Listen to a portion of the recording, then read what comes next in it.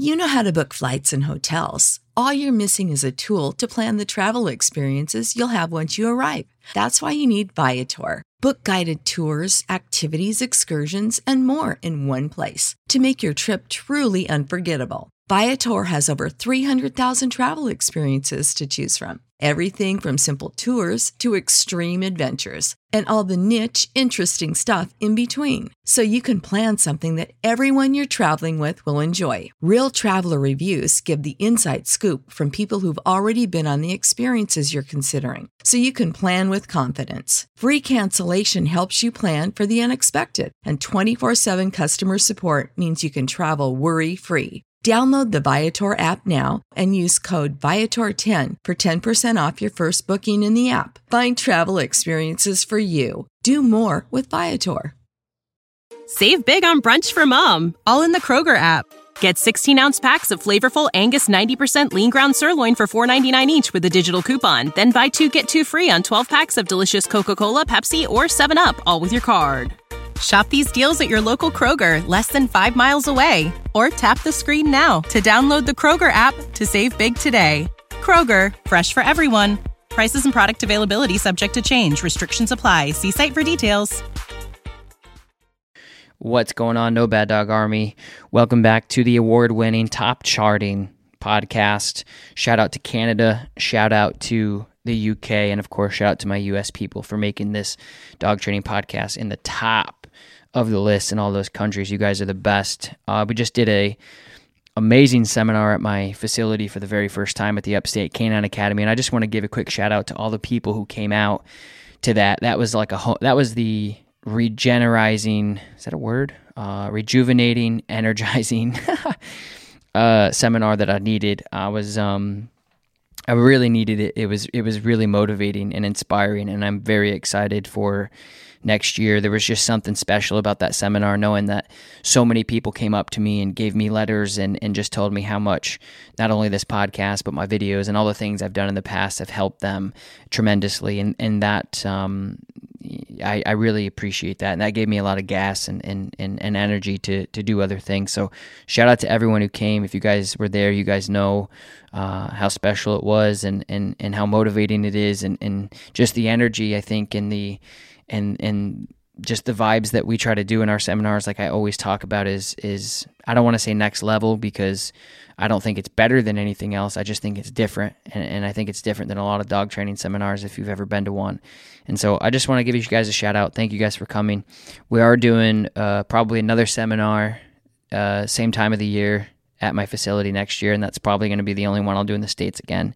So shout out to you guys, and hopefully we'll see you next year on that. This is a podcast with a dog owner who has a pit bull that is really patient, I'll say. This is a great podcast because we go over how to do multiple things. We have a couple with 2 different dogs, and part of it is behavior, resource guarding, and then the other dog is like, how do I teach my dog how to walk on a leash? And so there's all of that. And another quick shout out to all the people who just bought my brand new My Dog Bites hat. For those of you who haven't seen it, you should check out my Instagram. It's basically a trucker cap and big text that says My Dog Bites. And the mailman just rolled up and is grabbing an entire garbage bag full of those to ship out. So shout out to you. All the merch stuff will be in the description below. But it's a good podcast. I think you guys are going to really enjoy it. Because it's multifaceted and it gives you a lot of different dynamic. So it's not just one thing. It's 2 dogs working on several different things. How to rebuild your relationship. It's also how to get 2 dogs to work with each other in a house. You know, these guys just moved in with each other, and now they're like, well, now what do we do? So I hope you guys enjoy this podcast. At the end of the podcast, I'm going to be answering 3 of the listeners' dog training questions. That's you guys, to the best of my ability. If you guys want me to answer your questions, head over to the iTunes review chart and leave your review and your question in your review. And I'll talk to you at the end. Thanks for listening. Love you guys. Talk to you at the end. Okay, here we go. Hello. Hello, this is Tom. So Holly is the one we're talking about today. She's 6 years old, about that. She's a pit bull, blue nose. She started off in a single dog house for about 2 years, and then I moved back home, and she stayed in a single dog or a two-dog house, and they never really got along too well.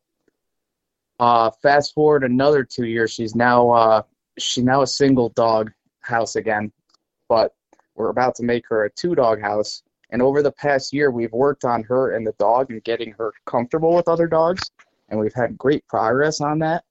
The new aspect is more inside the house. There's a few traits and things that we've noticed over the past year or so of getting them more and more familiar with each other. And we just want to see where to go in that direction and make some insight. Let me see here. Yeah. Hi, Tom. My name's Carly. Hi, Carly. I'm Josh's girlfriend.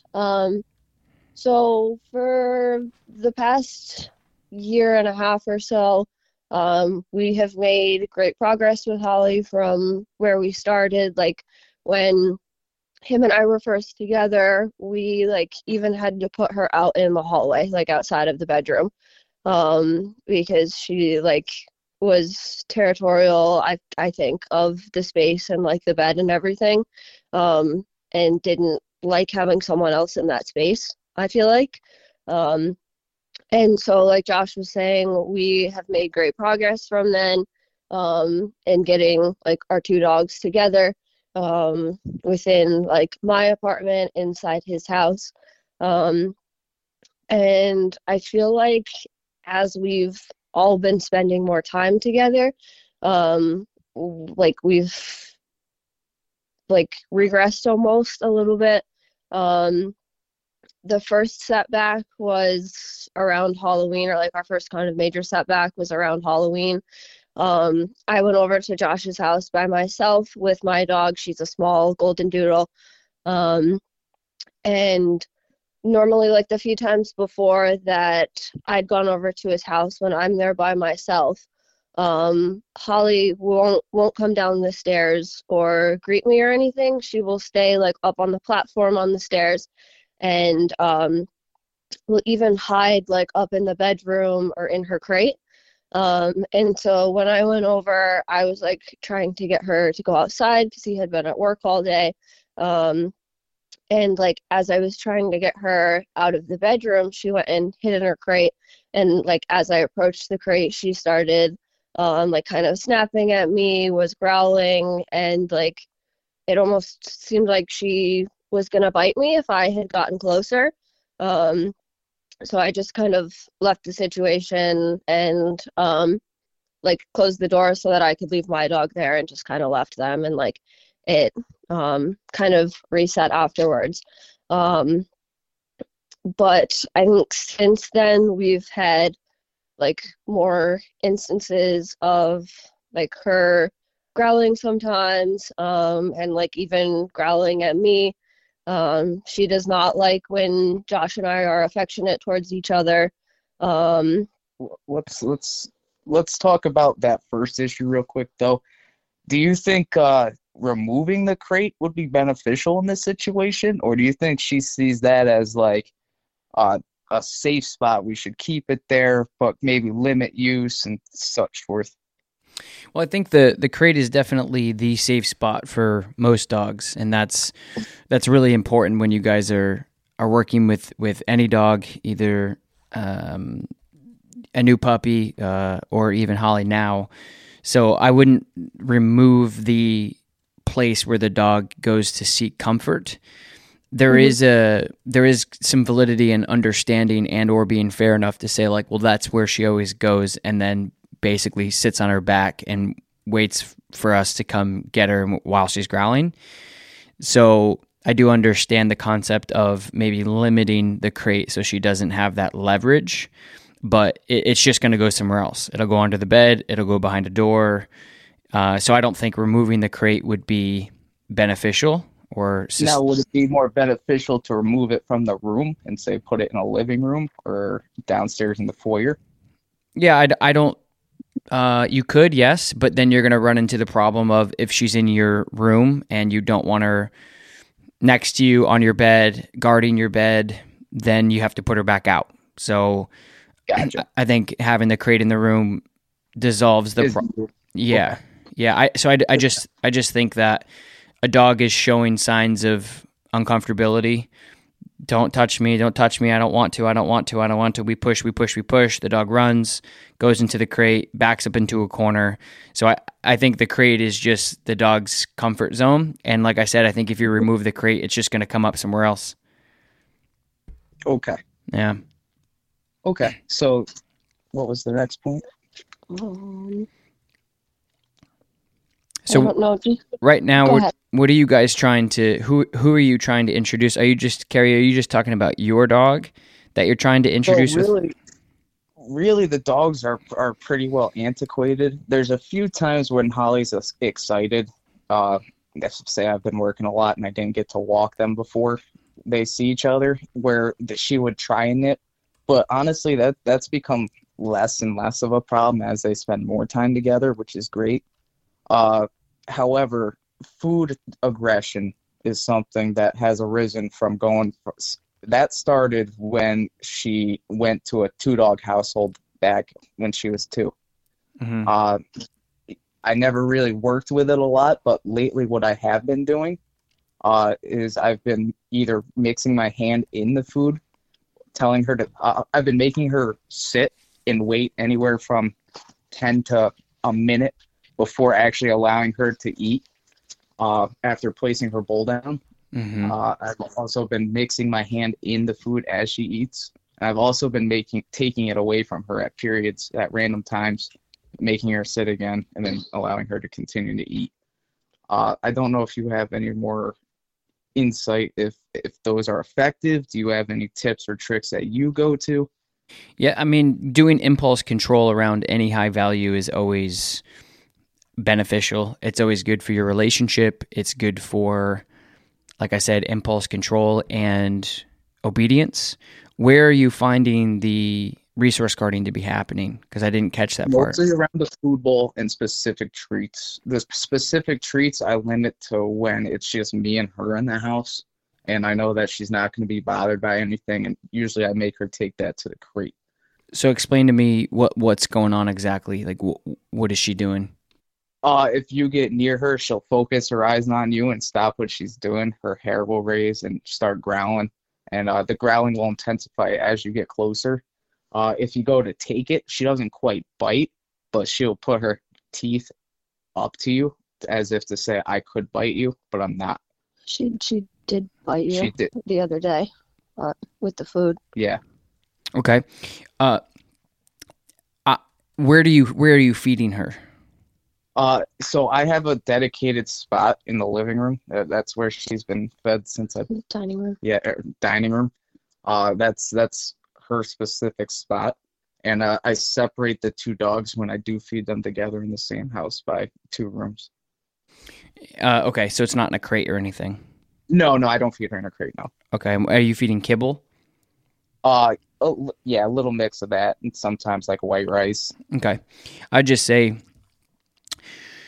there's a couple things. I mean, dogs growling, again, it's not, some dogs just have this resource guarding primal instinct. Yeah, it's not like you've done anything wrong. It's not necessarily... That's how that breed is.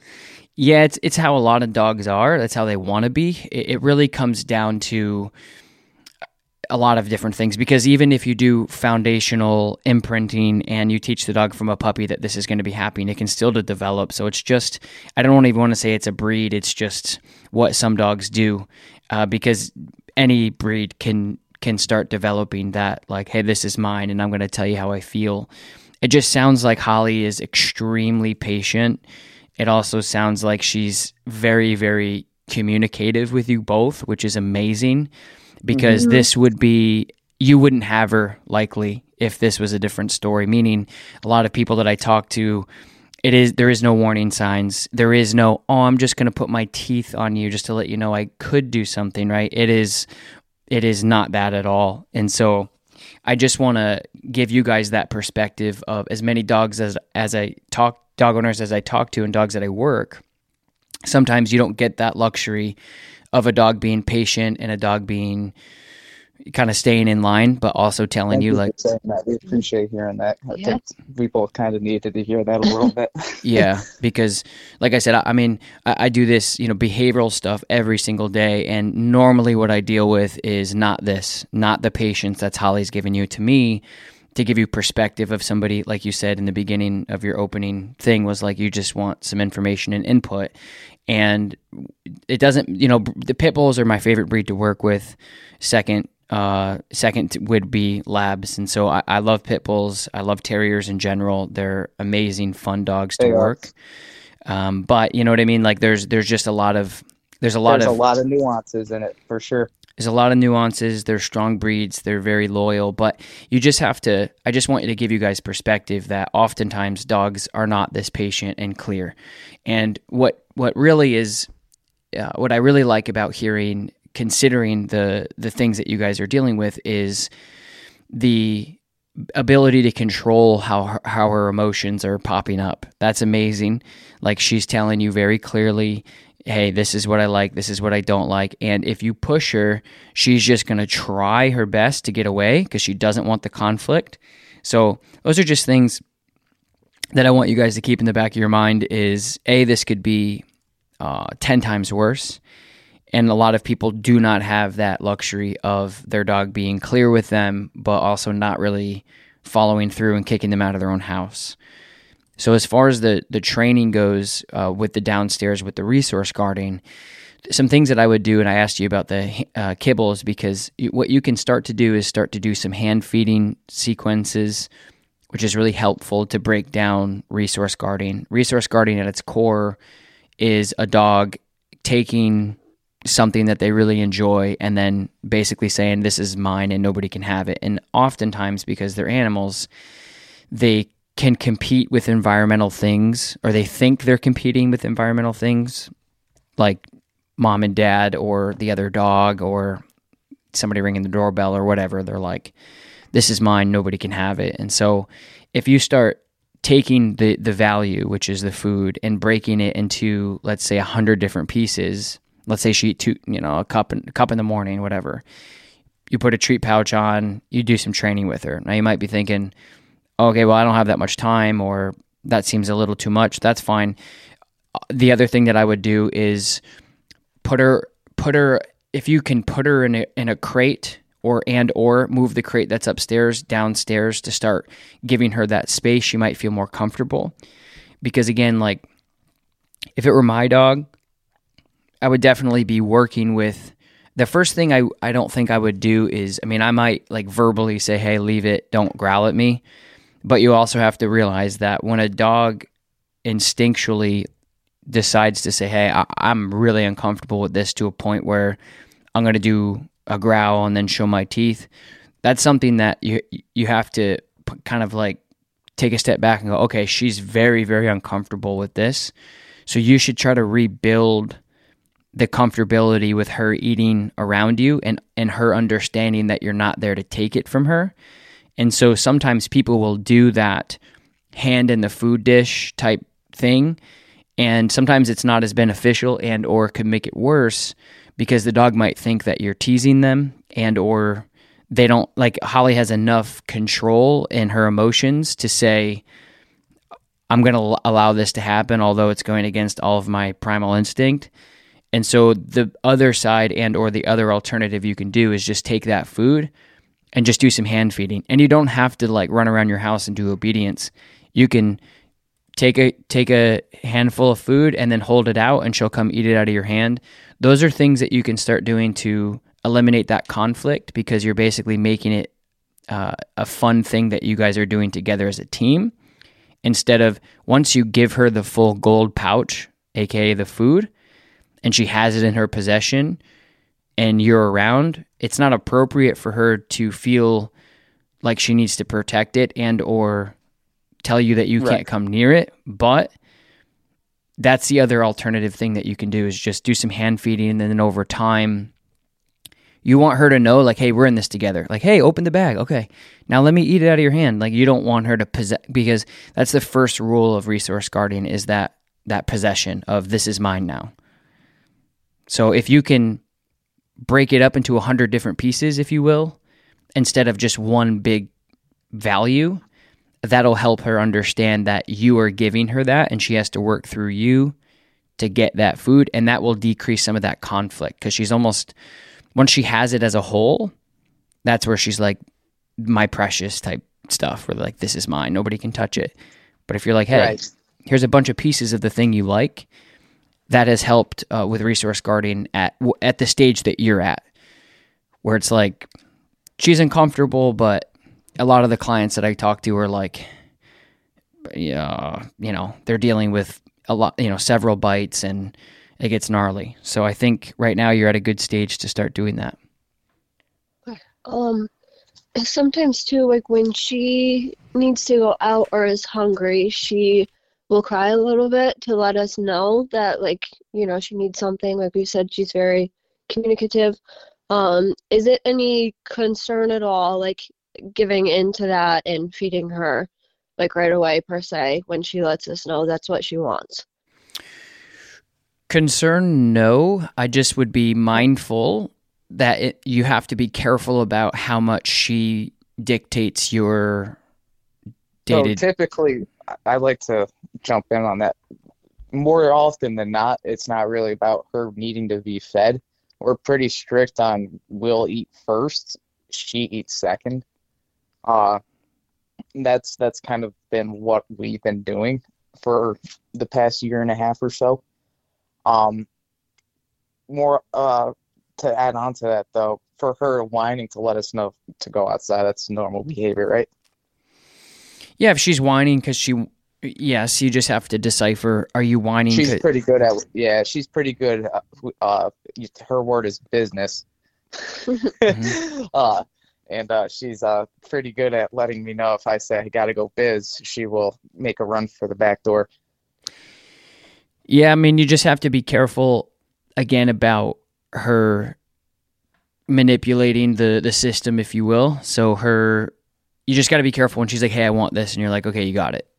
Just because of your relationship. And then, so sometimes when we talk about things like separation anxiety, even resource guarding, a lot of it can come down to the relationship, meaning the dog feels comfortable enough to say, hey, if you come near me, there's going to be problems. That's a relationship game. And so I'm not saying that that's the reason why this is happening, but let's say you have all of these things happening, like in accumulation, and you guys can audit that yourself on your own time, because it'll take too long for you to overwhelmingly think about it. But sometimes when we have like, oh, my dog has resource guarding issues, or my dog is whining all the time, or my dog can't be left alone, or my dog needs to be next to my side, or whatever the case is, all of these separation anxiety, behavioral things that happen and insecurities. Sometimes it also happens from when a dog starts running the show. And I know that that's not what's happening with you guys. I'm just saying you want to have less things on the tally list of her saying, hey, I want this, and you giving it to her, because that can also be pretty bad for your relationship long term in a confidence way. Okay. So my point is the other thing is like, dogs are very conditioned. So when we say she's pretty good about knowing what biz is, we could also look at it to say biz means outside for her. And when you say, do you want to go biz? She's also just saying, do I want to go outside? Yes, I want to go outside. So if she's sitting at the back door whining because she wants to do something, I don't see that that's a big problem. She's like, hey, I want to go out. It just, I think there's a variance, and I don't know what it looks like, but there's a spectrum. If a dog's just sitting by the back door being like, hey, hi, I really would like to go out, whether it's to go potty or to just go sniff the roses, as long as it's not like, I want to say rude, if that makes sense. So if she's not like slamming against you and slamming the door and jumping up and scratching shit, I mean, that's really a discretionary thing on your end, but it's not a big deal, but you just have to be careful, like what it looks like. If my dog comes to the back door and just stares at me, I'll let her in.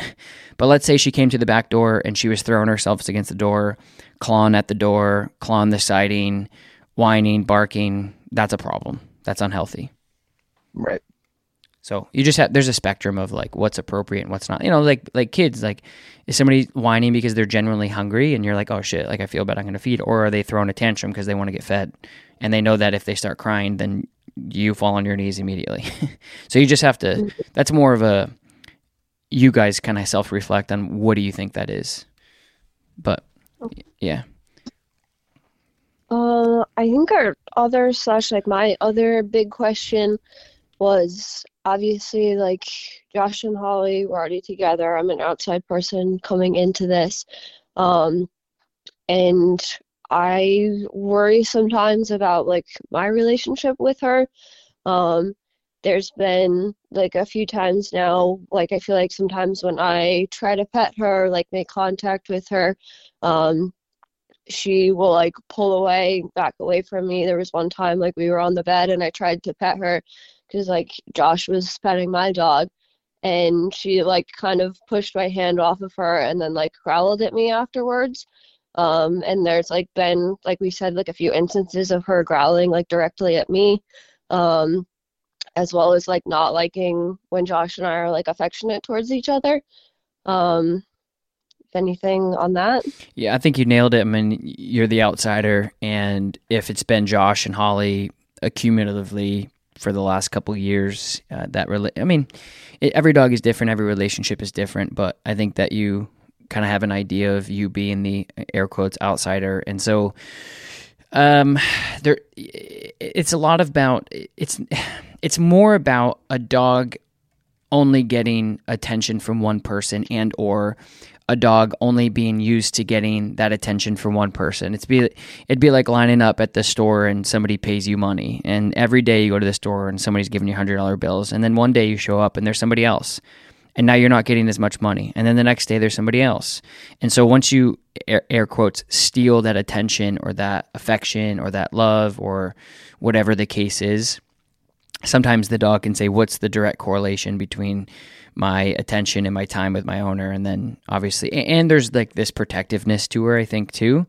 So I don't know for sure because I'm not watching these things unfold, but I think the best thing that you should do once you start seeing a dog start to give you some unnecessary feedback, let's say, then you just have to, instead of like bossing the dog around or even running away from the dog figuratively, the best thing to do is say, okay, there's a kink in our relationship here, so how do I rebuild this relationship, or how do I build this relationship? And so instead of trying to figure out necessarily why exactly it's happening and or how to correct it, the best thing to do is go to the core of like, well, our relationship isn't as good as Holly and Josh's relationship, obviously. So how can I help develop this relationship? And so you should be thinking of things that will help your relationship with her and develop that good bond. So going on walks, doing training, things like that. And the reason why I'm saying this lightly is because sometimes you have to do that with some dogs, and then other times some dogs don't care literally at all. So I don't want to say like, oh no, you definitely have to build this relationship first before you're not going to get any of this feedback. But some cases it's very clear where the dog's like, I don't really know you, and now you're in my life every day, being with my best friend. Is it appropriate for her? No. Like you shouldn't have to walk on eggshells around a dog as a human. However, this is the problems that you're dealing. So I'm not making up excuses to say, oh no, with any dog you have to do this. That's not the case. You should be able to do that. But obviously the relationship between Holly and Josh are different, and Holly's got some resource guarding tendencies at its core anyway. So Josh may be the biggest resource of Holly, and the fact that she's just letting you know every now and then that she's upset is, you can look at you can look at the glass half full or half empty, and I think both of those things would be right. But I would be going out and spending more time with her and doing some exercises and skill sets to develop a better relationship via obedience and thresholds, and like Josh was saying earlier about the food. Like you can be doing similar things with doors, so putting the leash on her, doing things at the door, doing positive reinforcement, yay, good job, do a sit, things like that. That'll help your relationship with her. Okay.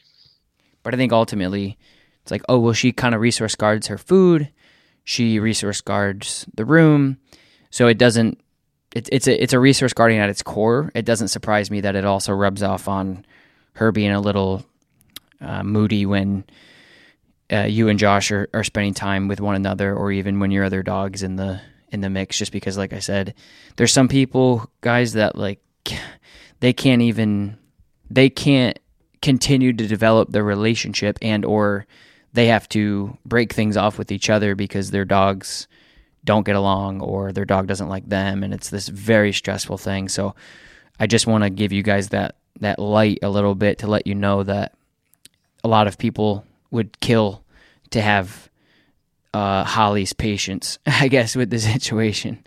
So yeah.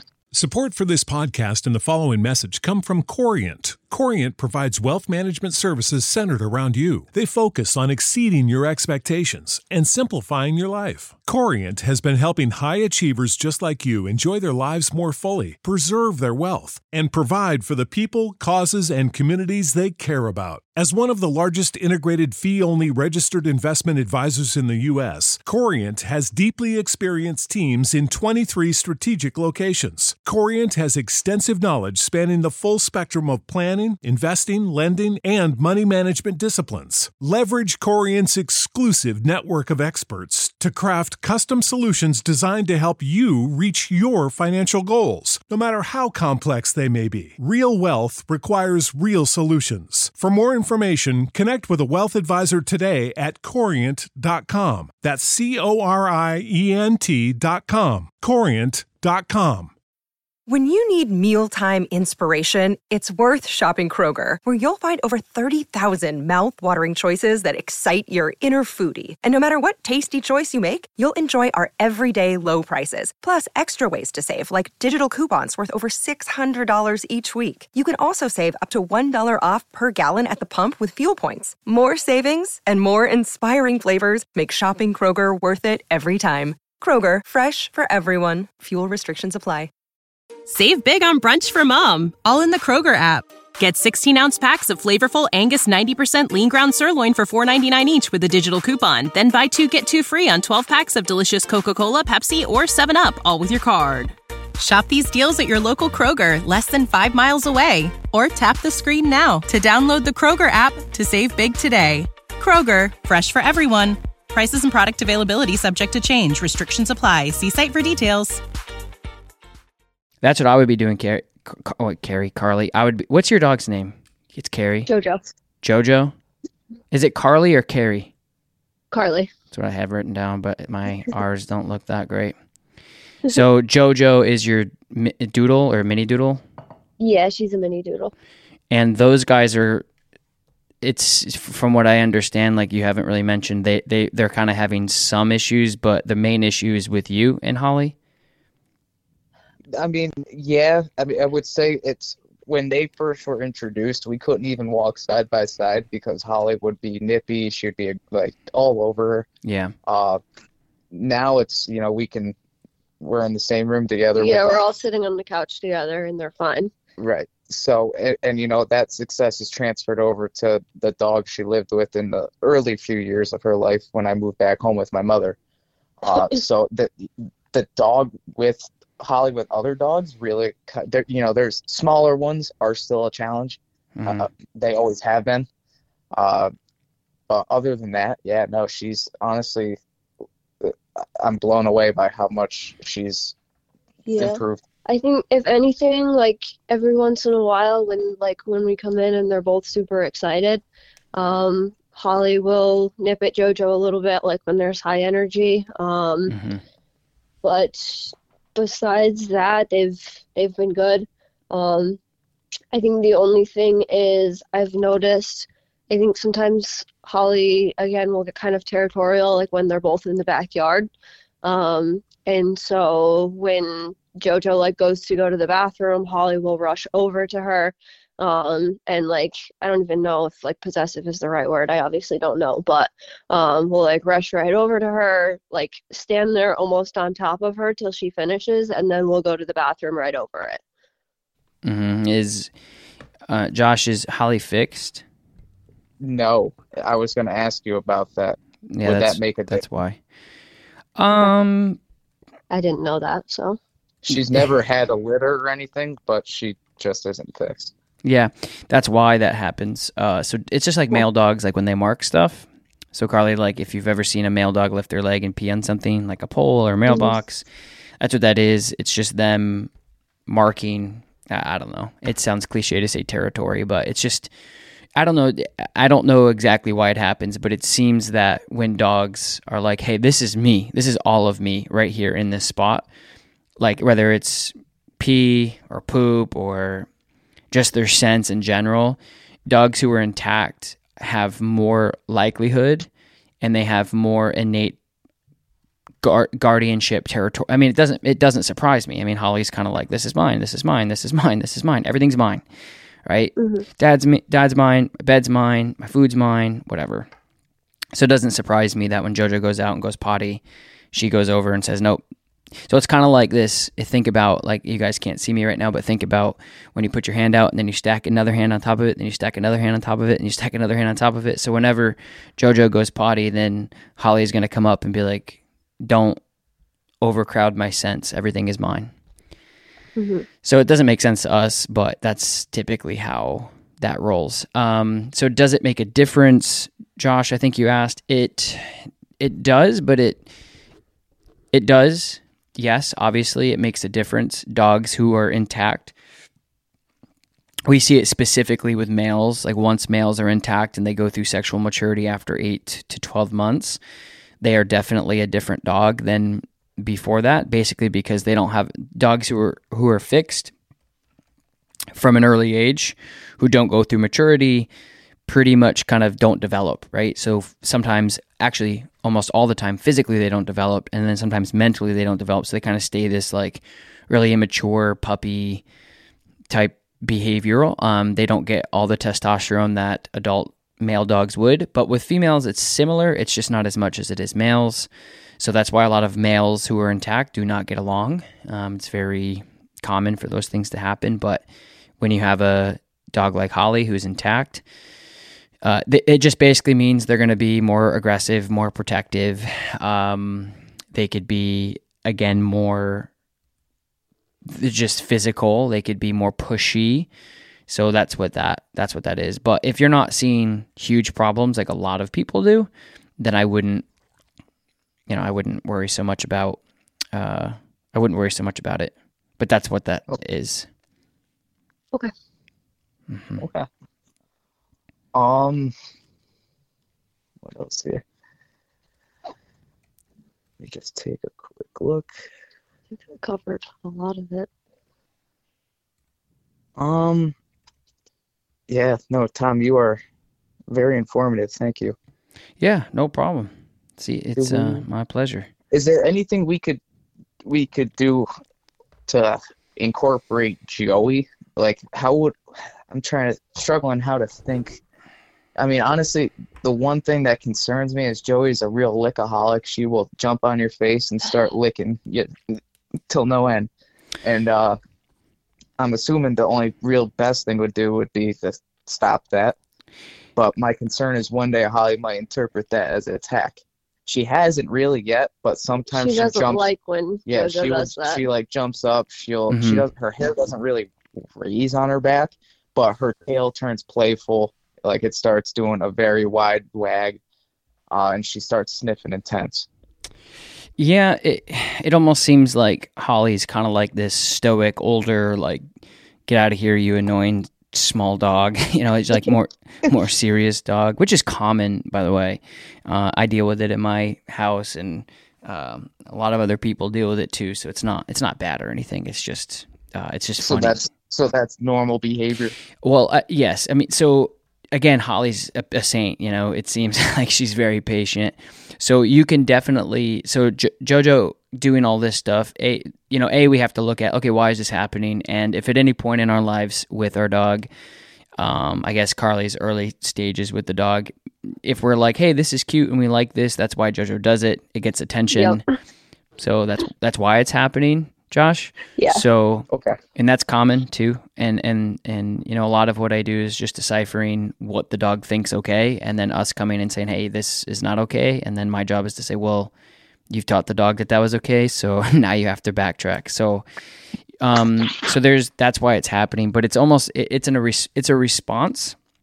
So dogs are conditioned animals, which means if you have a dog that does something and it elicits a response from a human and or really anything, a door, a dog, a bird, whatever, then they're going to keep doing that. So Jojo jumps in our lap, starts licking our face, and then we go, oh my God, and we do all this stuff. We turn her head, we flop her hair all over, and and some people can be saying, stop, no, don't, I hate dogs, I'm allergic. But because the response is so stimulating for the dog is like, I'm going to continue to do this because this is hilarious and fun, and it gives me this crazy response.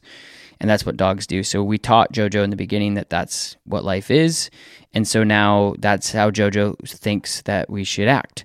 So it's not her fault. You just have to start. No. You just have to start going. You have to, again, this is, as you can tell, my conversations with most dog owners, and including yourselves, it's very like, I'll be the medium here and just tell you what's appropriate and what's not and what you can do. But really at the end of the day, it's discretionary on what you want your dogs to do and how you want them to behave. But you can start correcting that behavior, and you can also start correcting the behavior with Jojo doing that to Holly, so it doesn't upset Holly. But 9 times out of 10, a dog will turn around and correct the dog and say, hey, quit the shit. It's very natural. Like if you watch daycare or you watch 2 dogs playing, you'll get... Joey's very comfortable with telling Holly, hey, stop sniffing.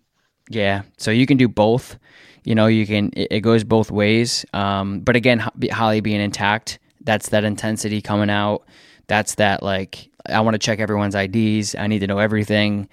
So you can play it both ways. You can correct any behavior that you want that you don't find appropriate, but you have to make sure that you're doing it fairly, you're doing it on time, so timely, and you're doing it with effectiveness. And so oftentimes people will say, hey, no, don't. Or this kind of goes across the board with any training. If you say come, if you say sit, if you say place, if you say down, if you say leave it, if you say no, if you say don't, your dog is going to have the cognitive ability to understand that when things come out of your mouth, if the dog doesn't know the behavior and or they do know the behavior, but it's not being followed through with, and or the dog isn't being held accountable for the behavior, that's where your relationship starts to spiral out of control for the worse. So you just got to make sure, my point is when either dog does anything that you don't want, whether it's sniffing each other, sniffing somebody else, or whatever, you have to just have accountability in the equation. So if you say, Jojo, no, stop, or Holly, no, stop, whether they're sniffing each other, you have to hold the dog accountable. You can't just say it.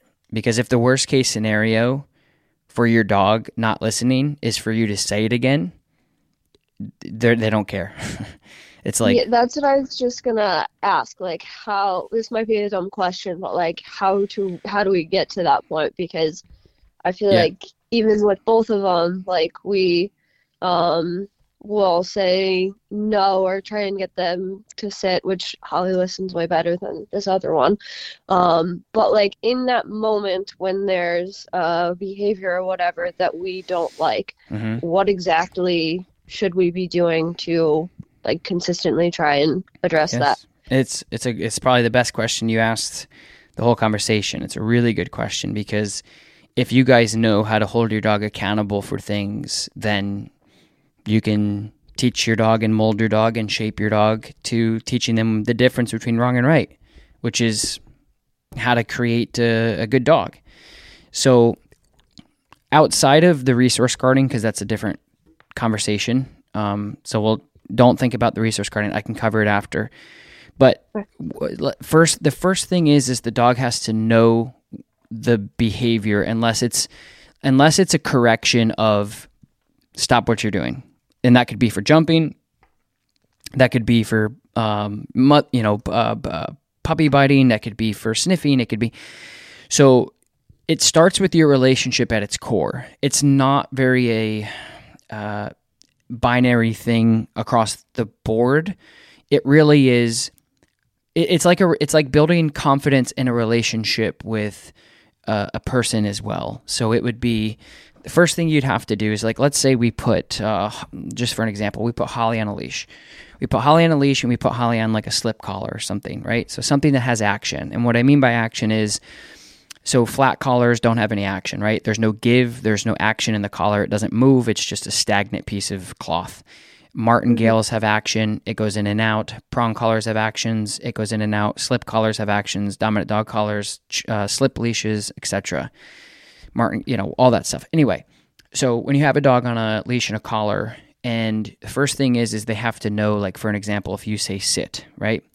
So when you tell a dog to sit and they know the behavior because you taught them the behavior, and they decide not to sit because there's other things going on or they just don't want to sit, that's where you would hold the dog accountable with some pressure on the leash. So the accountability for most dogs is pressure. It doesn't have to be leash pressure. It could be body pressure. It could be verbal or voice pressure. So walking towards a dog and or saying, sit, like that. So you have to hold the dog accountable at its very small fundamental stuff. So the exercises and skill sets that you practice. So if your relationship with your dog is, sit, place, down, and stay or whatever. If you practice those things and you're using positive reinforcement to when the dog does right, and then you're holding the dog accountable. So the first thing you have to do is teach the dog the behavior, which really just requires positive reinforcement to teach. The dog doesn't sit, you put some pressure on their rear end, they put their butt on the ground, you pay them. They're like, ooh, how do I get more of that? And I'm like, well, sit means this. Okay, got it. So my point is your leash is going to be that line of communication in the beginning.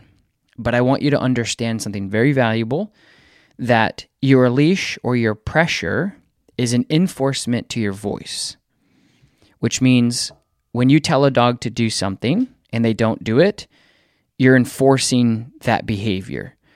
But the dog shouldn't just listen to the equipment, no matter what it is, food, slip collar, whatever. They should be listening to your voice. Mm-hmm. So enforcement is like, again, you're driving down the road, it's a 65 and you're going 85, boom, you get pulled over. That's a law enforcement, right? So law enforcement means these guys are out there enforcing laws. So for you say, Holly, sit. She says no, you enforce it. If you live a life with a dog where you say something to the dog, and the worst case scenario is that you're just going to ask again, not only do they know that they're never going to get punished, but they will likely not have a ton of respect and or confidence in your ability to be that dog owner as a leader. So it goes two ways. It builds a better relationship because the dog knows what they can and can't do because you're setting very clear boundaries. And it also, when you tell a dog to do something, instead of them flipping you off and you having to chase them down or scream at them until they're bored, you can just tell your dog to do something and they do it. So to answer your question, Carly, it's going to be your leash in the inside. And that's really what it comes down to. So a lot of people, we say, dog sit. They go, nah, I'm not sitting. And then we just nag them.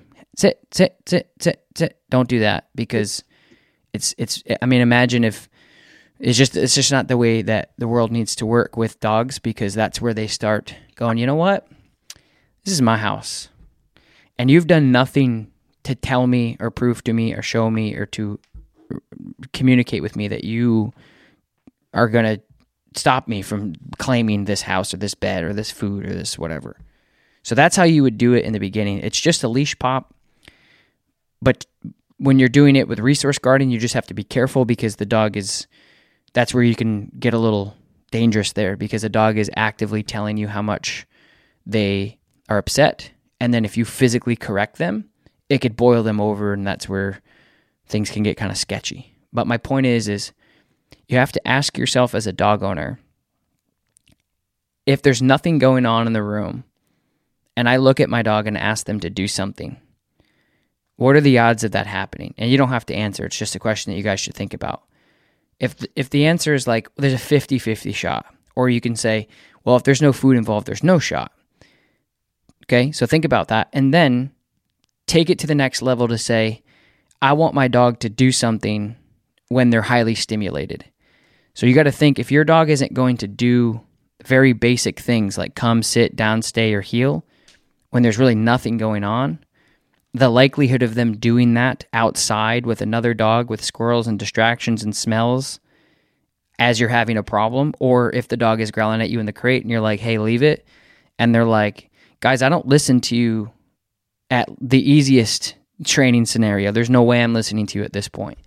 And that's like one of the biggest problems that dog owners have with their dogs at a base level is they don't have good communication skill sets like come, sit, down, stay, or heel.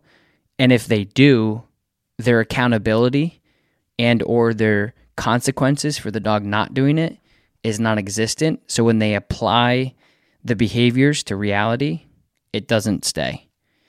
So just think about that as you guys are moving through and navigating through your life with your dogs. If you're just nagging your dog constantly, not only are they not listening, because there's no accountability for it, they're choosing to chase the squirrel instead of recall, but it's also really damaging to your long-term relationship because the dog knows that you got nothing in your back pocket. You just ask and you kind of cross your fingers and hope it works. And the other thing is a lot of times people will depend on, you tell your dog to sit and they don't, and they run to the cupboards to get a piece of food.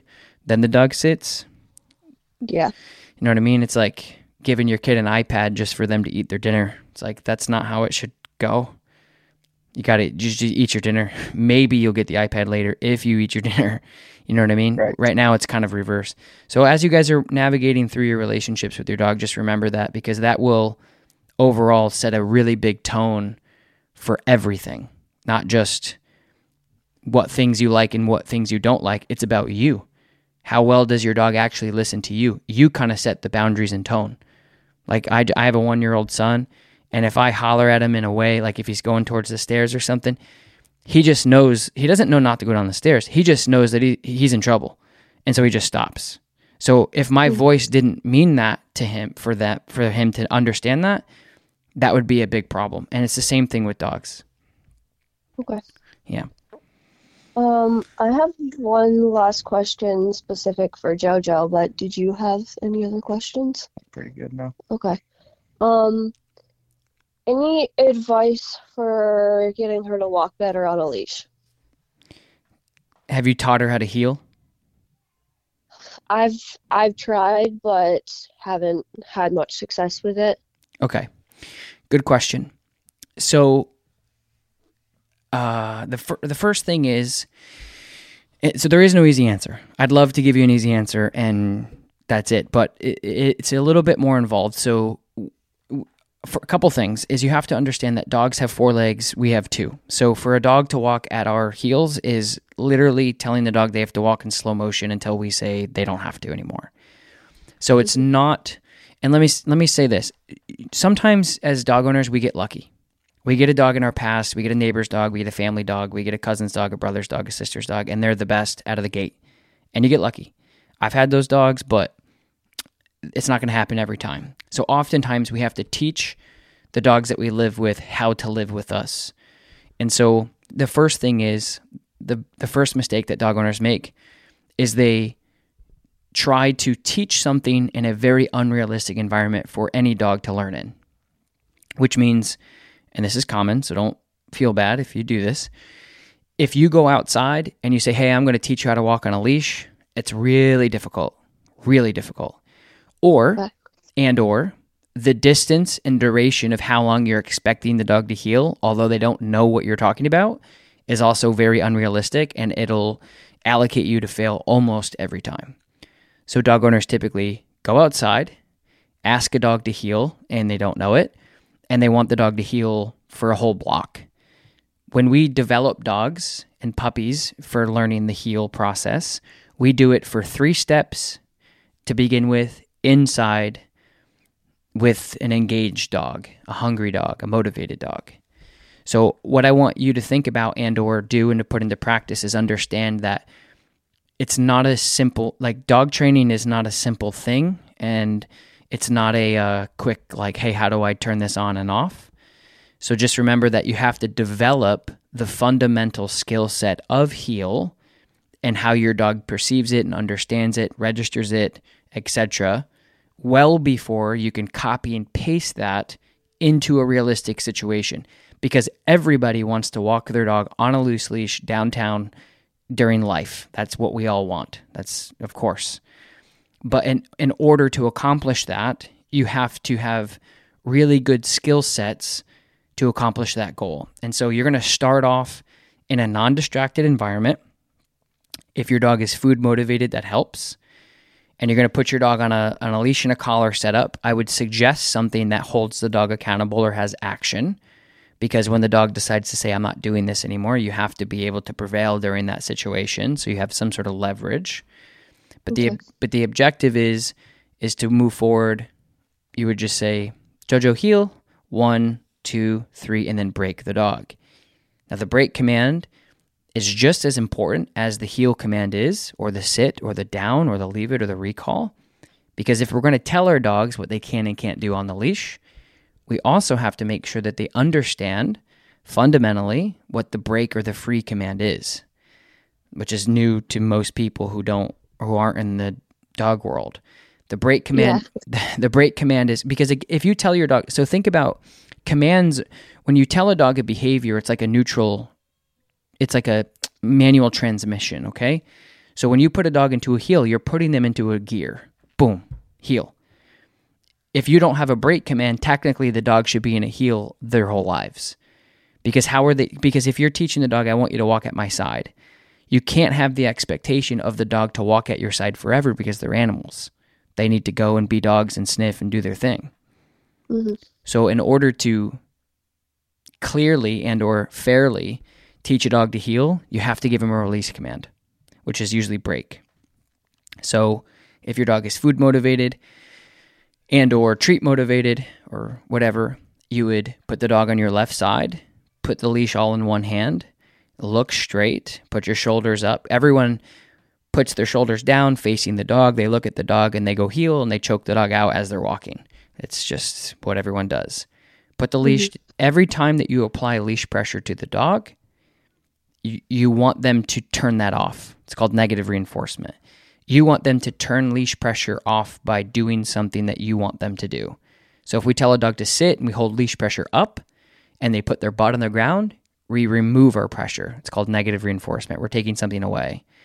So you want to make sure that your dog understands when they're loose leash on your side, they're getting paid. So typically, left side, nice and loose leash, nice and relaxed. You move forward, you say Jojo heel. You move forward literally 1, 2, 3, and then you say break, and then you break the dog. And the break can be a simple piece of food on the ground in front of them to muscle memory remove them from the situation. And then you let her be a dog for 10 to 30 seconds to a minute. And then you get her back into position. And then you say Jojo heel. And that's how you do it. And in the process of doing that, you would amp up the distance, distraction, and duration during the process. Okay. If you go to my YouTube channel, Carly, if you just look up Upstate Canine Academy or you look up Tom Davis Healing or something like that, I have multiple walkthroughs of a dog right in front of me on video that you can watch, because I'm the type of person that needs to see somebody do it as well as hear how to do it. Yeah. So that's what I would recommend, just because, again, everybody wants that. I mean, teaching your dog to walk nicely on a leash is not an easy thing when you have a bouncy, playful, energetic, nosy dog that, doesn't want that. She's so nosy. Oh my God. Yeah. So I would check that out, and that'll be really helpful. Okay. Cool. Yeah. But just make sure you start off slow and then you introduce the break. It'll make the world of difference, because oftentimes dogs have gray areas in their training because their owners never tell them what they can and can't do on a very binary black and white situation. So we say, hey, heel. And then you're really happy with the heel and you're finally like, okay, they can be a dog, but they can't decipher, are we done? Are we still working? Like, make it really clear. Math class, recess. Math class, recess. You gotta make sure the dog understands, be a dog. Okay, now work with me. And if you don't have that, your training becomes very diluted and gray, because the dog doesn't know, that thing you just told me to do that I had to do, and even I got corrected for doing it. It seems like we're not doing that anymore, but I'm not sure. And you're in your head, you're like, no, you did great. You can go. But if the dog doesn't understand what the break is, some people say free, whatever. So I would just look that up and I have two videos I did last year that'll be really helpful for you. Okay, cool. Alrighty. I think that's just about everything, Tom. Thanks Sweet. for everything. Appreciate your insight. Yeah, this was super helpful. Yeah, no problem, guys. Good luck with everything. Check out those videos. And yeah, I'm always here if you guys need anything else. Appreciate it, man. Have a great day. Thank you. You too, guys. Take care. Bye-bye. First question comes from Cluddy13, exceptional 5-star review. Thank you, Tom. Thanks for all your hard work and effort in the podcast. Your passion truly shines, and we are so grateful to have found you. Excellent approach and content has really made my work commute enjoyable. We have 2 neutered males, 5-year-old lab, a 2-year-old rescue mutt, and our rescue has reactivity to people and dogs and is also extremely fearful to loud noises, movement, new places. There's no bite history, but we have made a huge progress with a positive reinforcement behavioral trainer over a year, and he has now lets us leash him up. Even the house and actually enjoy walks. He has gained a lot of confidence inside the home and outside the home. We are still struggling with management of his reactivity when guests come over. He does start to warm up to those desensitized. My question is, if it would be appropriate in this kind of fear reactivity to use a prong collar for correction in the house. We use a flat collar right now, especially for picture reactivity with guests when they get up from a table or a couch. I would start off with a slip leash instead of a prong. Management is something that you're going to have to do because I talked about this. I've talked about this a couple different times, but you got to understand you can't change personality, but you can change behavior. And what that means is when the dog is reactive, it's going to be very hard for you to say, hey, don't be fearful. I mean, you can build as much confidence as you want within the dog, but there's still going to be things that they're going to be fearful of. So their behavior stemming from their actual reactivity is something that you can modify, but it's something, maybe the dog is always going to have to be managed because the success is going to be predicated off the people coming in, which is something you can't really control. So it's not really fair for you guys to set yourself up to say, is this dog ever going to be okay? It's like, well, if you have the right person in, they'll be fine. Like if I came in, you'd probably be fine. So I would switch to the slip and then also maybe even the plastic pinch collar as well to start. And you can start correcting that behavior to see if it helps. Absolutely. Next one comes some helps with boundaries with my kids. Kara 12345. Hey Tom, I've leaned heavily into your podcast since bringing home our second Rhodesian Ridgeback in May. Overall, he's a good boy. The issue we're having with him can be summed up as a struggle of authority, which we are working on in the house. My husband and I mostly have a handle on it over time. He's understanding. He falls into line. What are your suggestions to help him understand that the kids are above him in their hierarchy? When he's in the house, they are great with him. The backyard is another story. We are working on place with him while they're running around, but if he breaks, I can't correct in time. So I would just say, you're going to have to, dogs are not politically correct, nor do they care. I mean, some dogs are just opportunistic and they understand that. Yeah. So little kids just don't have the, ability to train. And, it's just like having a relationship with two people and one of them does all the training and the other one doesn't. It'd be the same thing. Oh, well, the dog doesn't respect this other person. Well, it's because the other person doesn't train. So yes, it's kids, but you have to understand it's not so much that it's kids, it's so much that the kids don't train. So my suggestion for you is if you're having trouble with the dog really getting after the kids outside or being overstimulated outside, then the e-collar is going to be the next best step. I mean, I don't want to waste your time or anything like that. I would do e-collar training because if your dog is not listening and you're not able to hold things accountably off leash, it's going to be really difficult for you to work through the process without that because the dog's smart enough to know, well, when you're around and you're on the leash, then I know that there's going to be accountability for the things that, that we're doing. So anyway, so you just have to check that out. But that's my suggestion is do off-leash recall. That's what off-leash remote collar training, that's what that does. Off-leash remote collar training is exactly what helps the problems that you're having. So that's what I would do. I have an e-collar course you can take, as well as free videos all over my YouTube channel. That'll be helpful for you as well. So that's my suggestion. Thank you for listening. Next one comes from Learaz. 5-star review. Love your podcast. I get so much out of it. It makes sense. I have a 10-year-old Shiba Inu and a Husky Lab mixed strider. The Husky Lab is trained on an e-collar while the Shiba Inu is too sensitive for it and just doesn't work for her. It may be if my Shiba hears the beep or vibrate going off, she's close enough to my Husky Labs who's wearing the collar. She gets extremely anxious, panting, choking herself, tries to turn tail and run away. Should I turn around and give in to her pulling to go back to the car, or should I wait it out? No, I would desensitize it. I would easily desensitize that. You would bring the e-collar out without the other dog, and you would desensitize the noise and the audible that makes your dog actually freak out.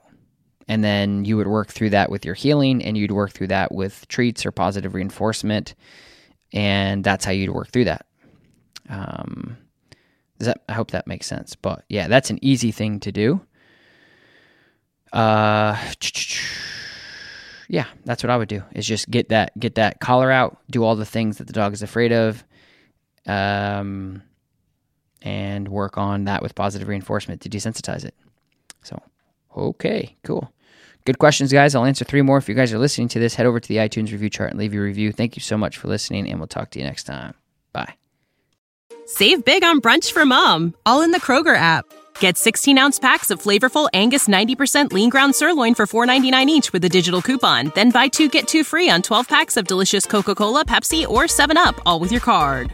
Shop these deals at your local Kroger, less than 5 miles away. Or tap the screen now to download the Kroger app to save big today. Kroger, fresh for everyone. Prices and product availability subject to change. Restrictions apply. See site for details.